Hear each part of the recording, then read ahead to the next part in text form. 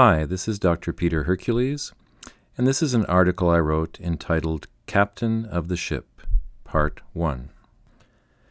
The majority of the clients in my medical hypnotherapy practice are female, and for almost all of them their romantic or sexual relationships are or have been heterosexual. Again, in most cases, these relationships have been problematic, often very problematic. Encountering this reality repeatedly has led me to explore what is wrong with their relationships, especially since the damage their relationships cause is often tremendous. What I find is that the central relationship problem is almost always the same.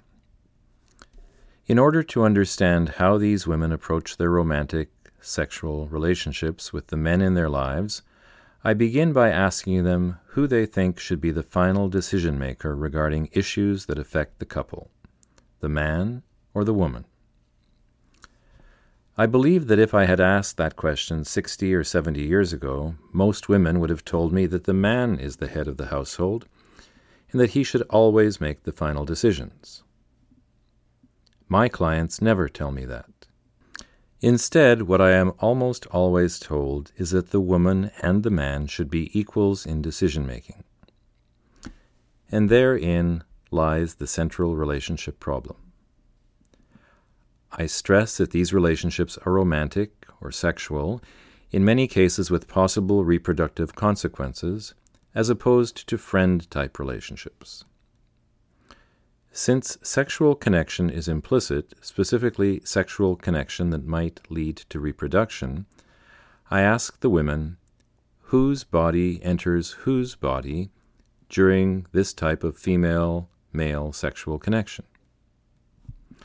They reply, of course, that it is the man's body that enters the woman's. I then ask them to tell me if someone arrived at their home and knocked on the front door asking to enter, and they were inside the home, who should make the decision whether the person knocking should enter or not? The person who wants to enter, or the person whose home is to be entered? They all tell me that the decision should be made by the person whose space is to be entered. I then tell them that since that is the case, and since the essence of the female-male romantic sexual relationship is that it is sexual, the key decision-making point is whether or not the woman allows the male to enter her space or not. While he can knock, it is her decision alone to allow or forbid entry. Furthermore, assuming that she does allow him in, and they engage in typical sexual connection of a reproductive style, his reproductive objective is to deposit his sperm within her body. After doing so, his inherent role in the process of reproduction is done. He might never be seen again. She, on the other hand, now has his sperm within her body, and that sperm may fertilize her egg. If so, she then embarks upon a 9-month process during which a new human will develop within her. During those 9 months, she will be providing everything that new person requires to live and grow until it reaches the point at which it can be born. That gestational process will have a profound impact upon her in a multitude of ways, rendering her generally more vulnerable. She, of course, will ultimately go through the birthing process and experience all the risks and challenges involved. Once the infant is born, it is the woman again whose body has the breasts that produce milk. For our ancestors, who for millennia operated within a natural system, this was the major source of nutrition for young children during the first 4 years of their lives, after which they were typically weaned. And once the child was weaned, the reproductive cycle was usually repeated.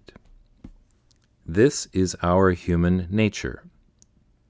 According to our human nature, it is the woman who is the creator of life, the matrix from which life arises and flourishes, and the one who is infinitely more connected to the life process than the man.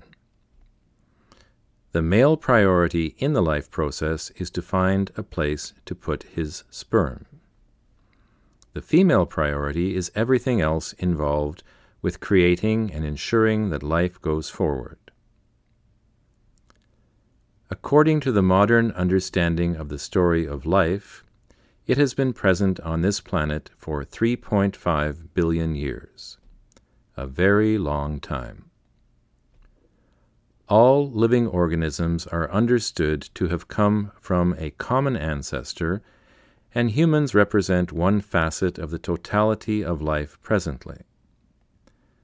Life has a very strong drive to continue, and so far it has been very successful. The life force within each of us is actually 3.5 billion years old. In a certain very real sense, we are all 3.5 billion years old. For a living organism, there is nothing of higher importance than life itself and its continuance. In humans, it is the females who are naturally given virtually total responsibility for life to continue. Therefore, it is the female who should be the ultimate decision-maker and the one in control of the process of life and of anything that relates to the romantic, sexual aspects and consequences of a heterosexual female-male relationship.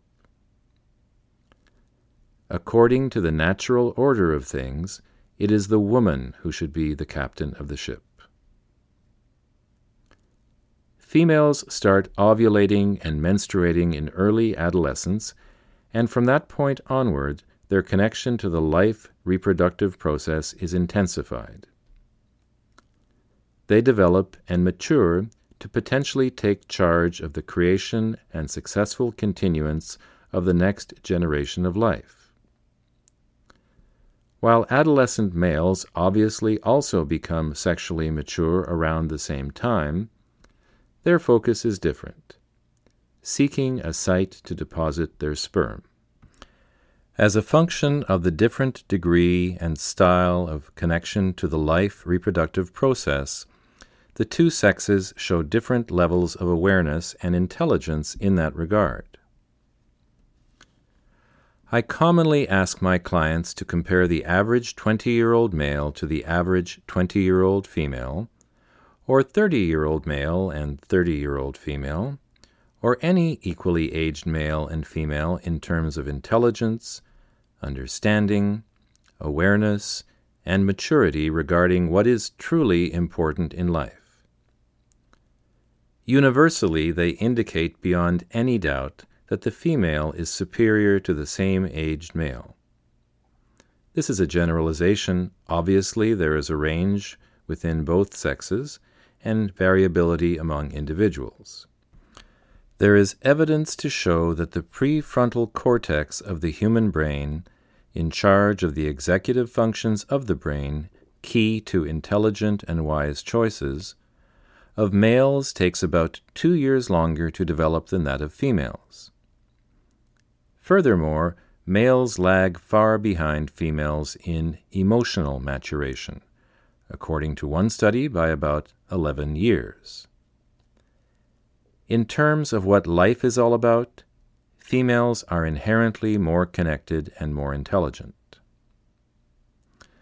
Again, their natural place is to be the captain of the ship, the ultimate decision-maker. As the captain of the ship, it is essential that the woman understands and accepts her position, takes control of the wheel, and steers the ship in a positive, life-affirming direction. Most women that I encounter do none of the above, at least not sufficiently. For their part, most men are unwilling to allow women to take their natural superior role in life's hierarchy, leading to endless conflict and problems. Men are not absolutely essential in the life process beyond the provision of sperm. That said, the expression that it takes a village to raise a child is accurate. In our ancestral indigenous past, we lived in small tribes, and co-parenting among various tribe members was the norm. The phenomenon of the single parent or the nuclear family, or even the limited extended family, was not how humans have lived throughout most of our history. Children of a single parent or nuclear family would not have survived in pre-civilization reality. We are naturally tribal creatures. Civilization has given us new options, although still virtually nobody is truly self-sufficient. Today, in Western society, the nuclear family is generally considered to be the norm. For the nuclear family, if a woman, as the captain of the ship, chooses to have a male on board her ship, typically the male providing the sperm, that male's role is to be the first mate, an aid to enhance the journey and ensure that it successfully arrives at its life-affirming destination. He should understand his lower status on board the ship and interact with his captain with appropriate deference and commitment to helping her fulfill her objectives. He should provide her, to the best of his ability, whatever he can offer her to make the voyage more successful, and in so doing increase the likelihood of his genetic material's long-term survival. Understanding that every person has limitations, he needs to be vigilant that the ship remains on course, and should respectfully advise her if he thinks that she might be steering it in a dangerous direction. The woman, of course, must do everything possible to maintain the ship on a life-affirming route and treat her first mate in an appropriate manner that will encourage him to assist her, while still maintaining her higher status. The male, the first mate, is not a slave. If he chooses, he does not have to be any woman's first mate. Typically then, however, he would significantly decrease the likelihood of his genetic material going forward in time. Most life-affirming captains would be hesitant to give a male's genetic material a free ride into the future. However, that possibility can occur, and he can explore that option if he wishes. But if he does decide to seek permission to board a ship, he would be wise to look for one traveling towards a life-affirming destination that he also wishes to reach, and with a capable captain that he would like to spend a great deal of time with, and under whom he would be willing to serve.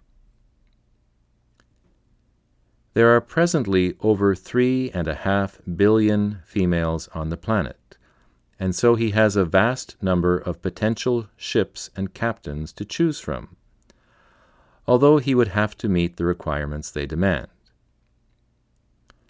It may seem that only a weak, insecure, or inadequate male would consider accepting a lower status position than his female partner.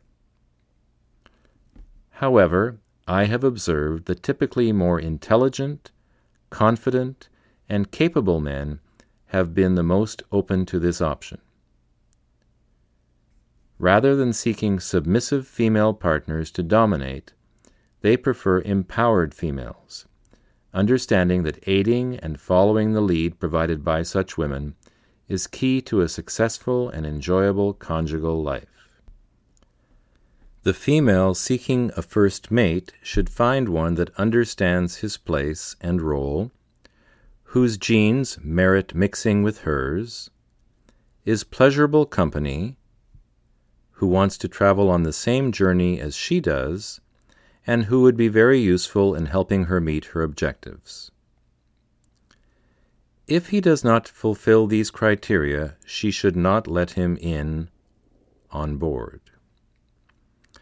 If she has already allowed a male on board, but she has not adequately assumed her role as captain of the ship, and discovers that their status and roles have not been properly defined, it is her responsibility to make the necessary corrections. In that process, if it turns out that she has made an error in her selection of her mate, and or the mate is not willing to operate within the corrected structure of things, it is her responsibility to ensure that he be removed from the ship. In such instances, she may subsequently decide to seek out another first mate to replace him. It is understood that all of this is typically easier said than done. However, it is an achievable objective. But if a woman does not even recognize the validity of this goal, it will never happen.